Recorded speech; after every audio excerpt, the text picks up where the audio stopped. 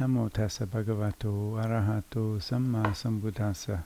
Namo tassa bhagavato arahato samma sambuddhassa. Namo tassa bhagavato arahato samma sambuddhassa. Buddhang dhammang sanghang namasami.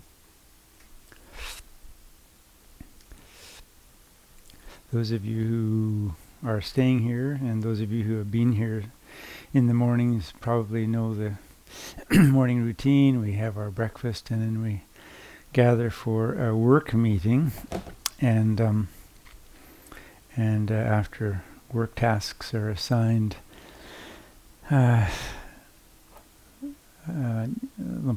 Viradhammo or Ajahn Khemiko, Tan Khemiko will read something from sutta literature or from Dhamma talk or some sort of essay, and we've just started a short book written by Ajahn Amaro on various topics having to do with Kamma, I guess, and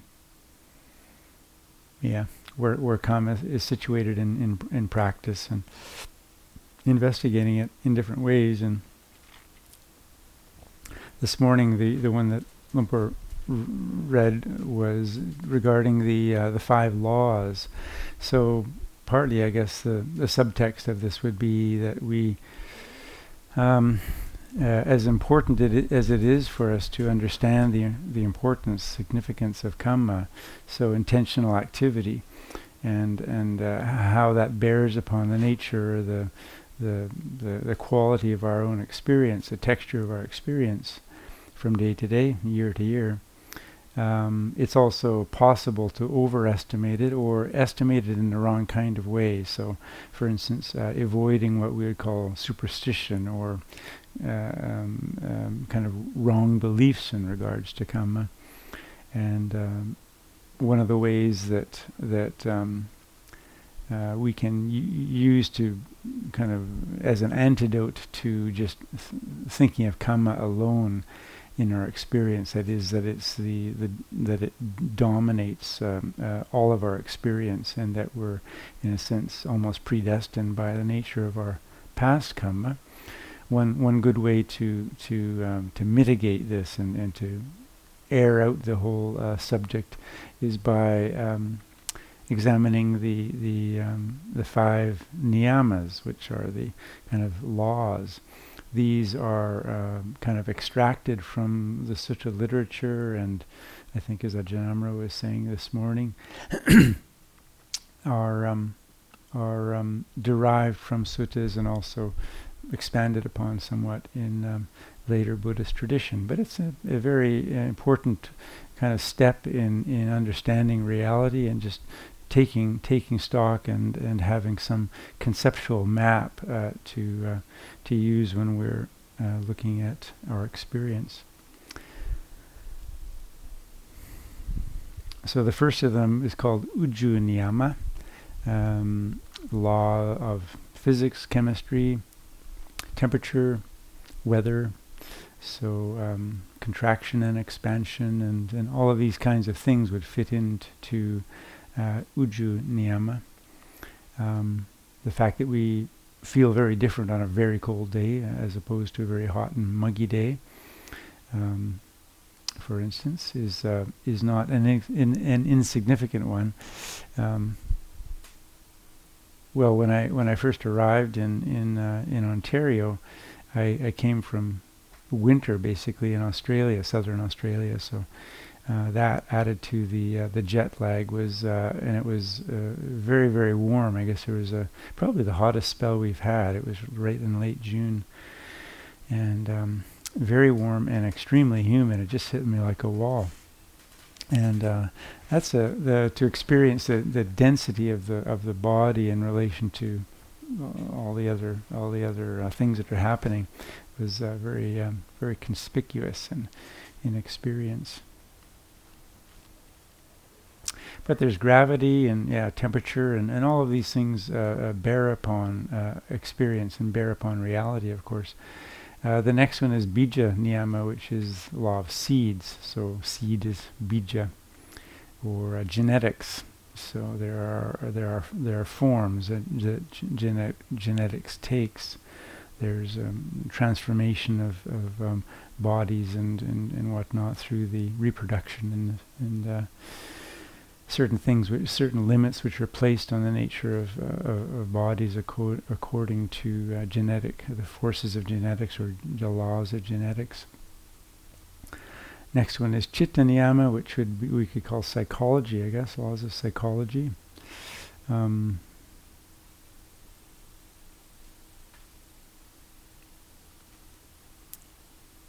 experience of frustration, the experience of spacious, loving attention, the experience of anger, hatred, all of these things are very different in the. They're very different experiences for human beings. Mind has a role in this, and of course, karma, which we're coming to in the next law, it has a very distinct role in this. How it is that we're directing and fashioning the forces of the mind are very potent and important in the nature of experience here.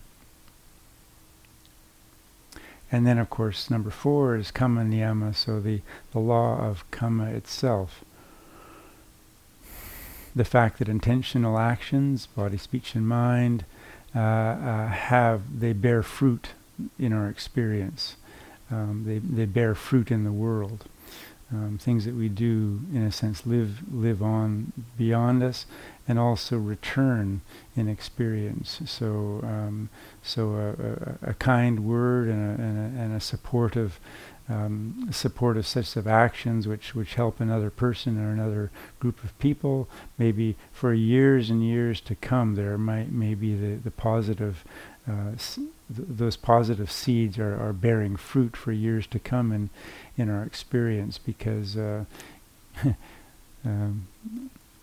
maybe you're on somebody's birthday card list or something. I mean, you just get you get lovely little letters once in a while, people remembering your kindness to them, or you get people who smile naturally when they see you because of this healthy and lovely relationship which was fostered by your thoughtfulness and care.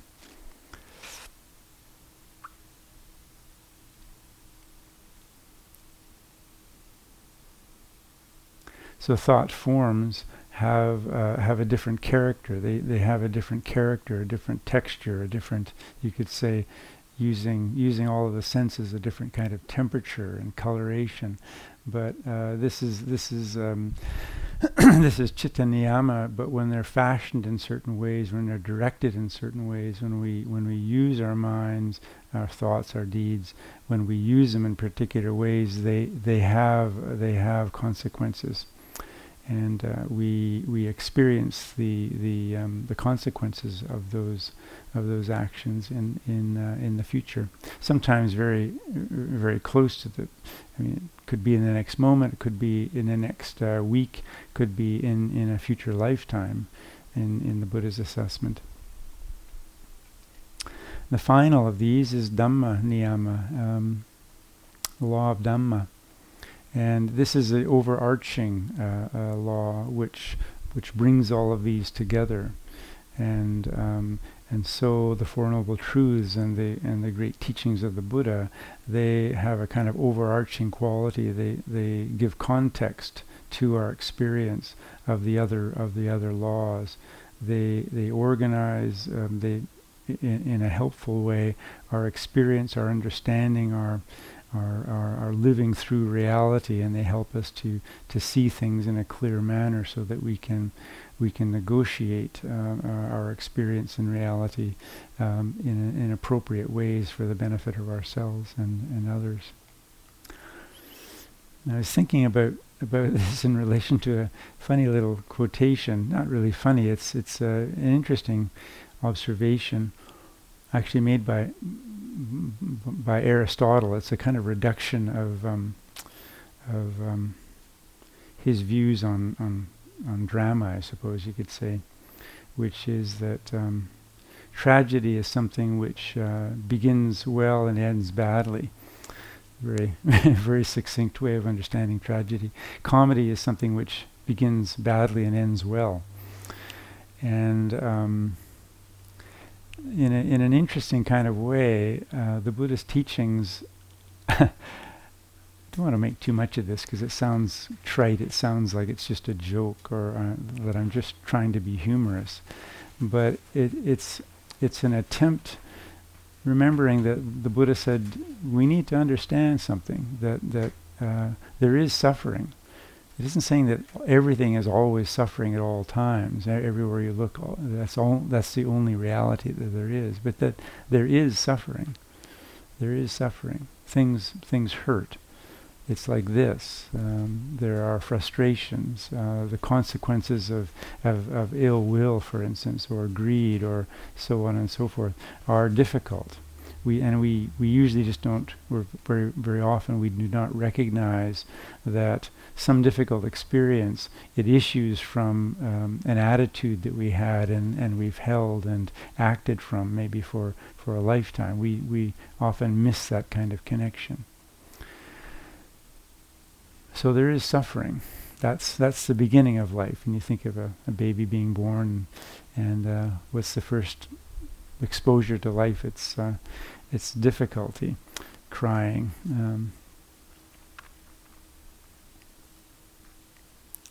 But when we encounter wise teachings, as we do when we encounter the Buddha Dhamma, we have this kind of opportunity, an extraordinary one, to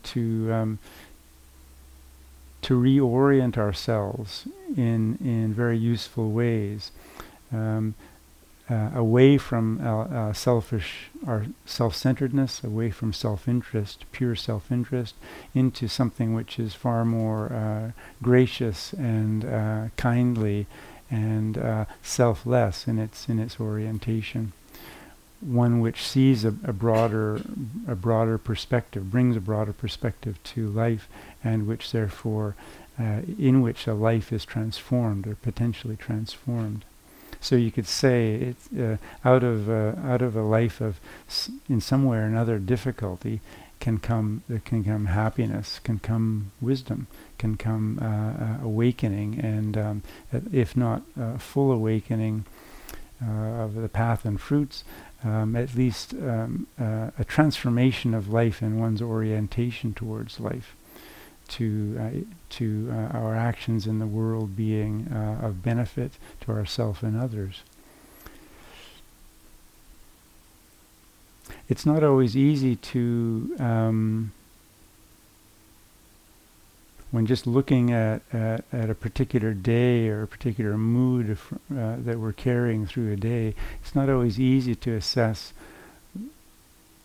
it just purely on the basis of what sensation offers us.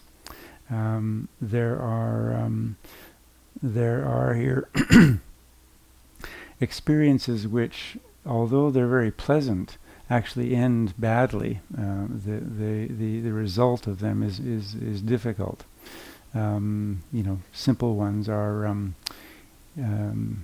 eating a second piece of cheesecake. It may seem very pleasant, but it may, you may spend the rest of the afternoon feeling kind of bloated, or that was a mistake, or whatever.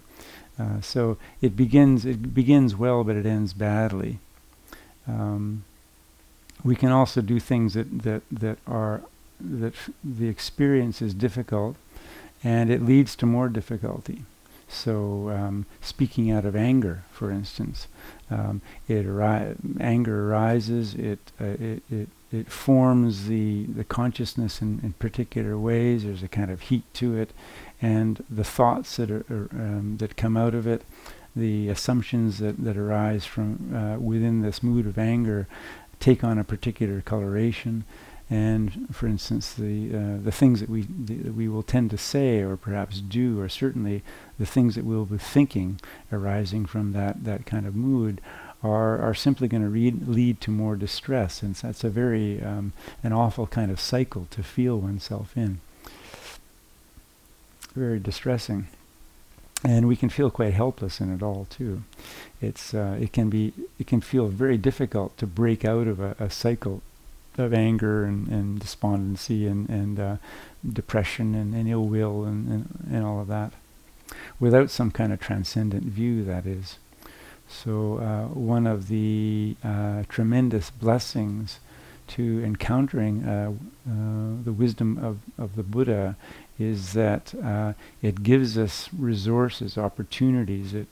We become better and better acquainted with things that we can do, which will stop the momentum, the inertia of that of cycles that are unwholesome in that way.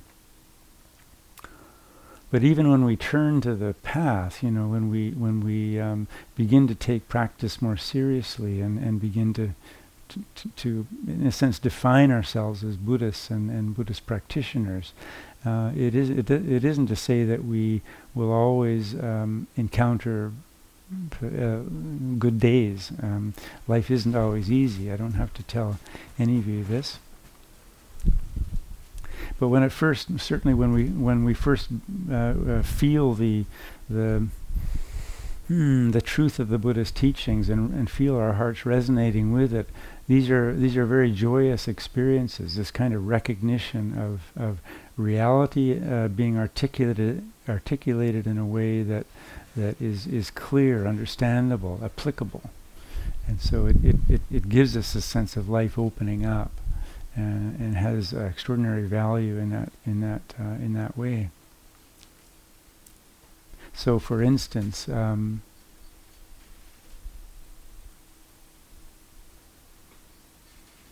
to meditate, the mood is quite easy. Looking forward to it, and then we apply a bit of energy, a bit of effort in a particular direction. We cultivate some loving kindness, and we see that the mood feels uplifted, and it's easy to sit straight, and there is a kind of energy which supports the practice, and which is kind of buoyed by the mood itself. Something begins well, therefore, and we feel the momentum of these positive ideas, aspirations, and movements of the heart and mind.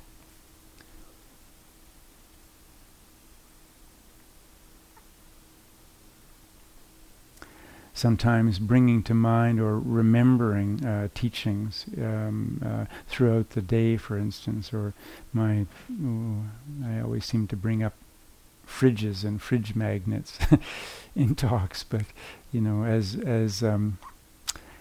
we live as Buddhists and practice as Buddhists in a daily way, we set reminders for ourselves, or we remember to use the experiences of life in each day as transformative in that we understand them in Buddhist terms.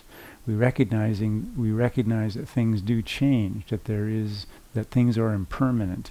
We can't rely on them, as Luang Por Chah would always say, that they're uncertain. So rather than thinking of them in kind of general terms, uncertainty brings a psychological dimension into things. The feeling of uncertainty is a real experience, and remembering that we can't take things for granted. We can't take other people, their opinions of us. We can't take our health. We can't take the existence and support of other people, our jobs, or whatever it is. We can't take these things for granted, because nothing can stay the same. Nothing is constituted in such a way that it can continue, that it can last, that it can be permanent. So it's unstable. They have to be. That's the nature of things. So we remind ourselves of this regularly, and we're much less apt to be taken by surprise, shocked, or feel offended or the affront of something when it doesn't turn out the way we expected or wanted it to. And that's a very big aid in life, I think, not to kind of personalize everything. Oh, why did that happen? With the other two words missing, to me. Why should that happen to me? Why should they say that to me? We personalize things in such a way that betrays a kind of ignorance of change, for example. And none of it would matter except that we've personalized it, we've made it ours. It shouldn't be like this because for some reason we expected life to be different. So taking on the teachings in this way, internalizing them and reflecting on them and being reminded of them on the fridge and on the sitting cushion, this is it's a process of education, really. It's a process of educating and refining our ways of seeing, interpreting, reflecting on experience. And to a large extent, this is a beautiful aspect of life. To be seeing it in these sorts of ways, discovering life on its own terms. Without so much the filter of our wishes and wants. We also know that sometimes the path is difficult. So, but at least we willingly, when we recognize these things, we willingly take on what is difficult, knowing, feeling, or even having faith in the fact that what will arise from it, what will come from it, is wholesome and good and pleasant in a way. But it means that we're willing to undertake difficulty, challenge, in order to continue to live in this way and to understand life better on its own terms. So it's just another way of understanding that we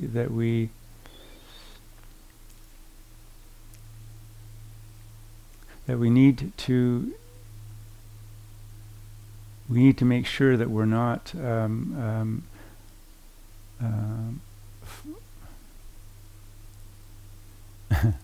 it's actually quite a simple idea I'm trying to put into words, but the words aren't quite coming.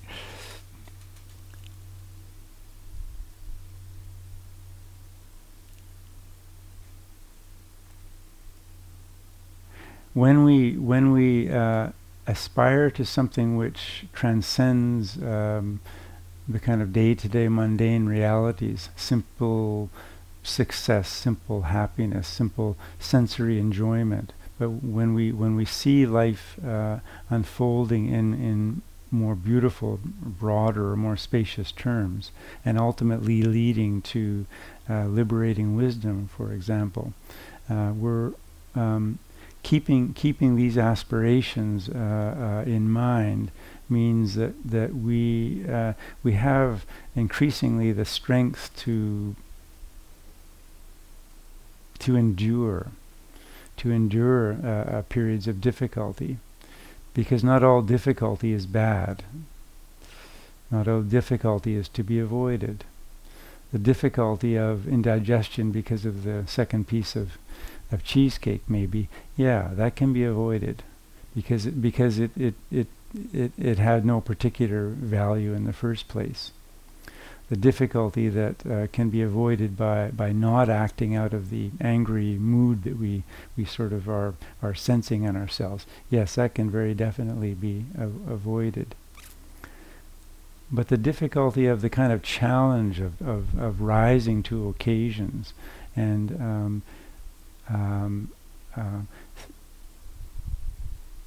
working, even struggling with things which are useful to say to another person, if they're helpful and useful and kindly and timely, for instance. So these are challenges that we willingly undergo. It's a little bit like the difficulties of going to medical school. It's hard work, but we, in conventional terms, in terms of the world, it's understood. Everyone understands that. Well, this person is enduring something, but it's going to pay off because you're going to become a doctor, and there'll be be able to help lots of people through maybe decades of life. So that's a good thing. Even though they're working 80-hour weeks now, well, that's okay. Well, the spiritual life is a little bit like that. When we organize things and work out what is important to give ourselves to and what can be let go of.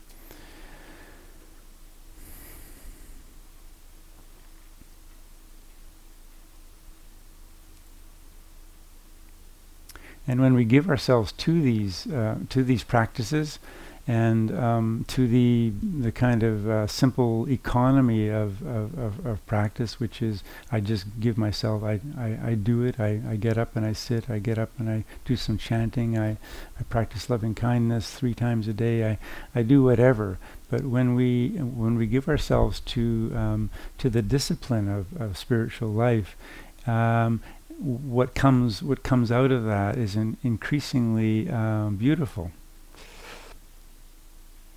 It makes something of life. It's the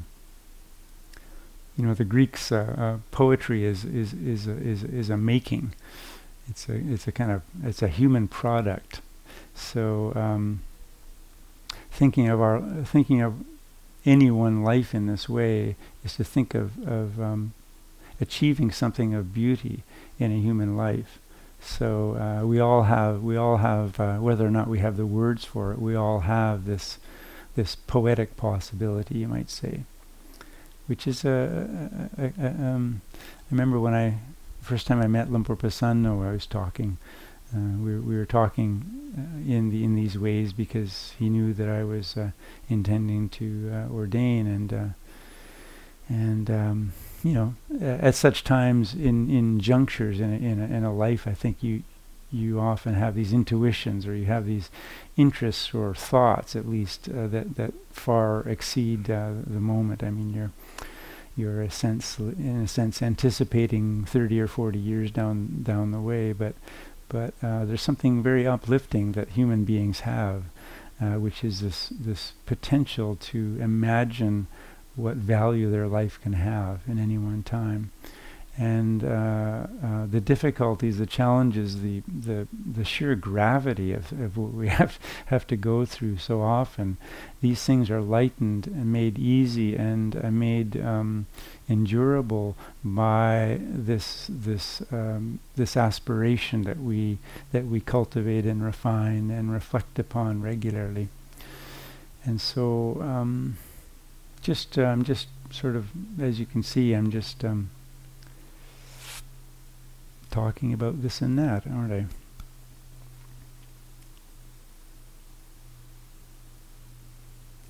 But it's a way of encouraging us to continue and to continue with an appropriate heart sense and mind sense.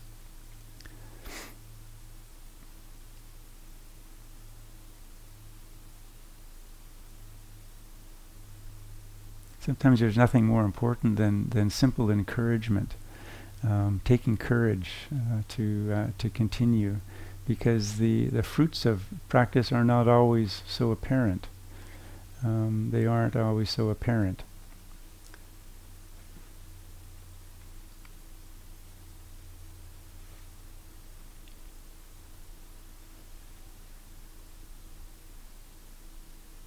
Which is one of the reasons, I think, why it's so easy to see. I mean, you see monks coming through here from year to year. Some of you, I think, have probably been coming and supporting the monastery for many years now.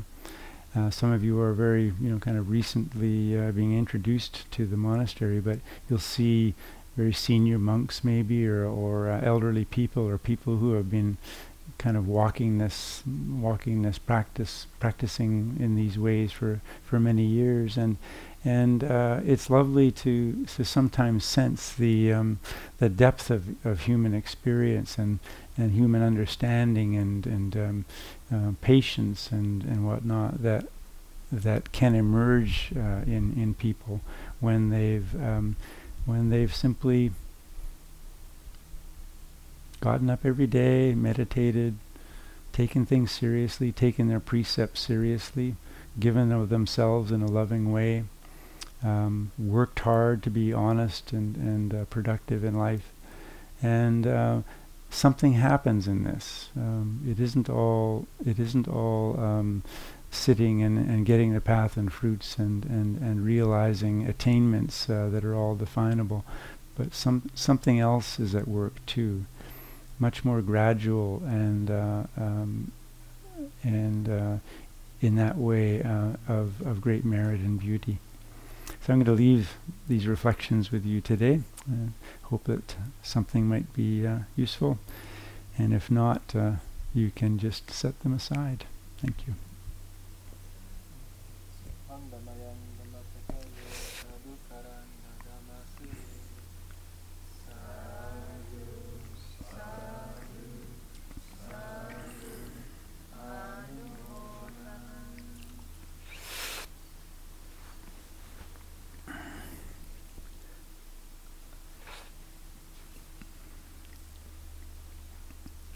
Don't know whether there are always questions at the. Are there?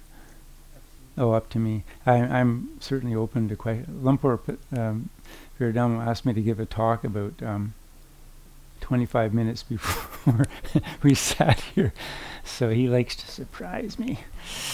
So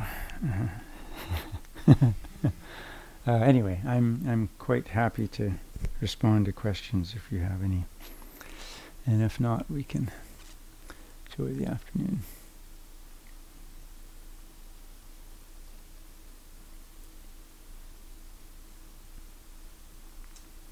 You were speaking before about the impermanence of things and how things are like, everything needs to be impermanent, but I think I'm wondering about like the momentum, I guess, of like when things seem to be permanent and the momentum, I guess, of the impermanent things.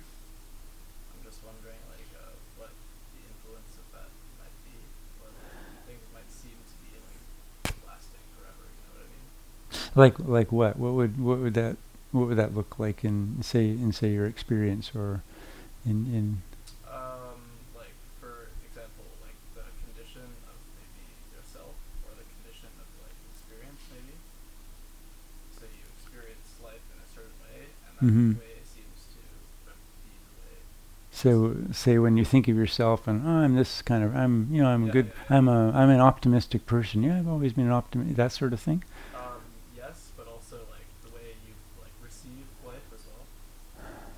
So like Well, the way you react to it. yes. Yeah, I mean, to say that things are impermanent isn't to say that we can't see patterns. Yeah.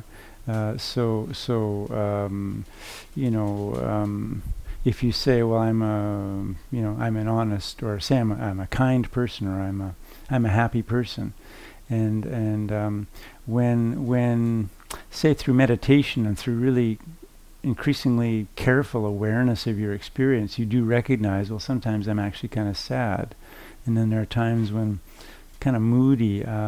I can be impatient when I'm helping people to learn things and they're slow, or impatient if somebody starts to get angry with me. But I'm generally happy. But then there are those times when I remember the way my dad used to get me to do things, and it really bugged me because so we recognize that there are variations to this theme. It may not mean that we're in worldly terms that we're still not generally say a happy person, but we do recognize that there are different colors going through a life.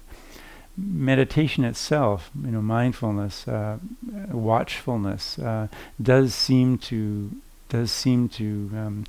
bring us into closer contact with variation of this type, though. Again, it also shows us patterns, which is helpful. And it isn't that we're trying to develop a new ideology, just a new, oh no, everything's impermanent. Oh right, everything's impermanent. It's not a new set of words to remember and to take on board.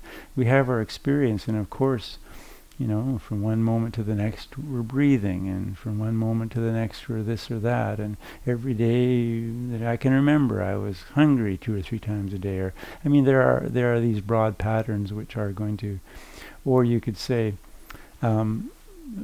going back to those 5 laws, yeah, cold always feels kind of like this to me, and that's kind of the same, isn't it? Or when it's really hot, it really slows me down. Yeah, that's kind of the same. So yeah, there are these patterns and these commonalities, but it's the Buddha will say it's very useful to recognize that there is a kind of instability built into things as well. So when it's warm one day, the next day it could be chilly, or it could be more humid, or a wind could come up, or whatever. We know, of course, about weather, that it's fickle. Not sure if I'm really addressing. Not quite sure I got the question, but is that getting there? I think so. Okay.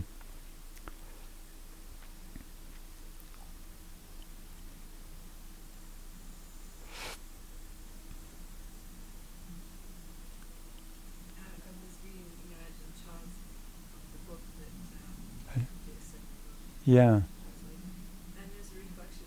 He says at one point, I wish I could remember it accurately, but I won't. I just can't ask it. But that if one truly has aspiration to Nibbana, one has to be prepared to face death, like to be just through absolute hell, essentially. Right? And he was describing a little bit his justification for the way we were in the early days, where you were sick, you would go to get medical, like you just, because you really believed that you had to kind of. Yeah. I think that we're just so stubborn in our delusion that you had to be that much in despair to see through the delusion. Or Yeah. something. I'm not sure what the question is there. I guess I just wonder what you think of that, or if you hear that opinion in general. Is that what? Well, that's one of the models for monastic life, the kind of Dhamma warrior. And some monks, Longtam Mahabua was another, and there's a sense that generation. I mean, understand it in context. These monks came out of the Isan, which is a pretty, it's a pretty simple place to live. They lived hard, physically hard lives. It's a difficult kind of climate. The soil's not very good, if you're a farmer. It's just like that. So there's a sense in which if you became a monk in that environment, it isn't. If you can't put up with a bit of hardship, it doesn't look very favorably upon you. They would also see living through difficulty and actually putting up a struggle to our wants, our wishes, our preferences, and all that. That's just part of being a practitioner. That's kind of a real practitioner. Also remember, they had no, health care. All the expectations that a modern Westerner has living south of Ottawa, the country, the capital of the country, and in the kind of life that we have, is, I think, so far removed from what just the basic expectations that they would have, that their attitudes of practice need to be maybe seen in some sort of context like that.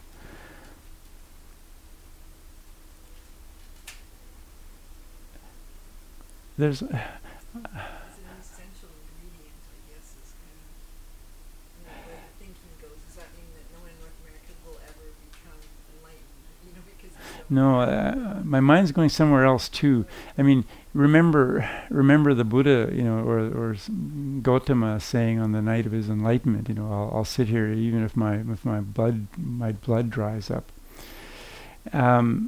Okay, well maybe that's all you have to do. You just have to sit under, find a tree somewhere and sit there until you're enlightened. Well, I think we know that that's not the case. What I'm trying to say here is, I think, we read the biographies of these great forest monks and these great nuns and whoever, these great practitioners, and they had the kind of willpower and just the raw courage to go through these things. I also think that the courage arose, the conditions arose for them to to undertake to develop these intentions, because there is some kind of intuitive awareness or some kind of intuition, some sort of wisdom was operating in them, saying, you know, you might prefer this or that or the next thing. It could be easier to do this or that, but you got it in you to actually get the job done this lifetime. So I think that's part of it. Or if you think of Gautama Buddha, something in him knew that he was close, but it was still going to be an extraordinarily difficult thing to break through. But that he was close enough.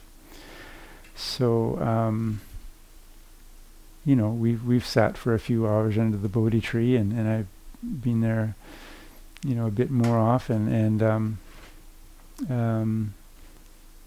it takes more than just sitting or just enduring or just putting your body through torment, because you can do that in a willful kind of way. Some people have a great deal of willpower, but the wisdom isn't yet developed in a way that it ought to be, I think.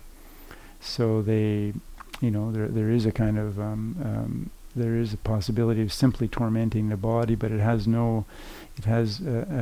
much less benefit than they would hope. So this is, we all have to kind of work out what the middle is, I guess. But sometimes human life in times of difficulty, there's a moment when people, and you see it in biographies of various sorts quite often, they just know that this is a time I've got to really do something. I can really stand up to this or that. In that doing, they show something of the human spirit, which is really lovely and extraordinary. But it isn't to say that in itself is the answer to how it is that we need to approach things. But on the other hand, it does speak to the way our preferences do tend so easily to lead us by the nose. Just when we want more rest, when we want another cup of coffee or whatever it is, just a bit of ease. And in our culture, of course, in this culture here, probably living as well or better than human beings ever did. We probably eat better than Roman emperors did. I don't know. Just the kind of variety of food that's available to us every day. Lettuce in December, and radishes in May, or I don't know what it is, but in that sense, we're so far removed, I think, from the harsh realities of just being right at the edge, just right at the edge of things. It's a little difficult to conceive of, I think. Camping is one thing that people do that brings them into some simplicity, and it shows them something about the beauty of that simplicity, finding what's enough and just actually enjoying just having enough. I think that's one of the reasons we like camping.